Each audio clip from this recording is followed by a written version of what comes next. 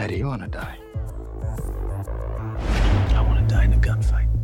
So we just got the release of Die in a Gunfight, and it's a familiar but still kinda entertaining story. Hey everyone, welcome back to the podcast. My name is Brandon and this is Film Flair, where we discuss anything and everything that makes film and television great. So be sure to subscribe and let's talk about a great film. Die in a Gunfight is a modern day Romeo and Juliet story. You've got two families, the Rathcarts and the Gibbons, who have hated each other for generations as they each built their respective empires. And this particular story is what might have happened if their kids' attempt at running away and suicide in the name of love didn't work out, and they instead had to continue to live with and face their family for another 15 years before finding each other again. And to make it feel like even more of a Shakespearean play, we've got the voiceover by Billy Crudup as the narrator in this one. For generations, the Gibbon and Rathcart families had stood in staunch opposition to one another. One might even go as far as to call it a blood feud. And there's even a Mercutio. Now, to go alongside the basics of this well-known tragedy, there's also subplots of corporate corruption, a jealous stalker, and a hitman set on revenge, all of which comes to a head as our main pair try to make their own happy ending.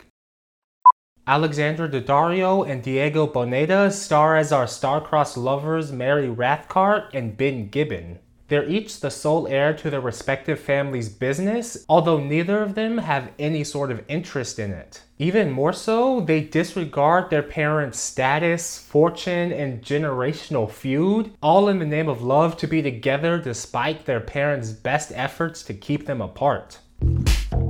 Do I need to explain to you why this is unacceptable? End it. I thought they made a nice pair on screen, but I do wish that rebellious rich kid wasn't the only characterization these two got. In fact, just about every character is one-dimensional. There isn't much depth to any of them, and almost everyone acts pretty much exactly how you would expect them to, with the notable exception, of course, being the hitman Wayne, played by Travis Fimmel. What's the name of that painting you got there on the wall? Fuck you. Good name. To be honest, he wasn't all that necessary to the story, other than to just throw a wrench in everybody else's plans. Something he admittedly did very well. He was the wild card who just kind of showed up when something exciting needing to happen, and he was the one responsible for like 80% of this action in this movie. Looks like me and you gonna dance. Then there was Justin Chatwin as Terrence Uberall, an employee of the Rathcart Corporation with an unrequited love for Mary, who's willing to go to extreme lengths to win her hand in marriage, no matter how much she denies him. And while I did enjoy Justin's portrayal of this character as he becomes more and more unhinged throughout the movie, like the hitman, he just wasn't all that necessary to the story being told. And while he did add an interesting element to it all, the time we spent with him was just less time we could spend with our main characters.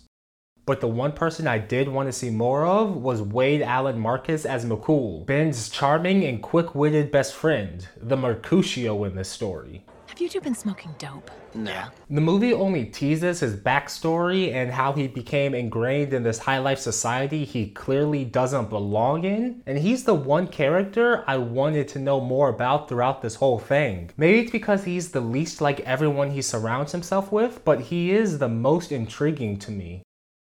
Now, this film was written by Andrew Barrer and Gabriel Ferrari, who have previously worked together on the Ant-Man and the Wasp, and even have a couple more projects slated for the future. And while I don't hate what they were trying to do with this story, the execution was just lacking for me. It just felt pieced together and not as coherent as I think it could have been. It's a new take on a story everyone knows, and I really wanted to like it, but it just couldn't quite get there for me. But something I did like was the directing style of Colin Shifley. From the stylized animations in the beginning, to the bold lighting choices, to the great camera work. I really enjoyed the directing and the cinematography in this one all the way through.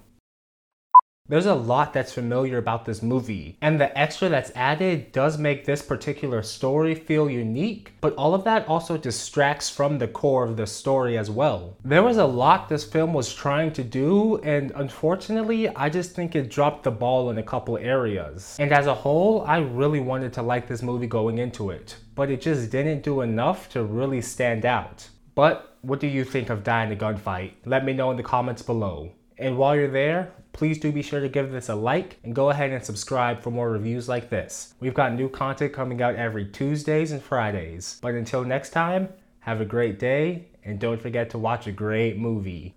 Bye. They'll try to stop us. I'll protect you. For how long?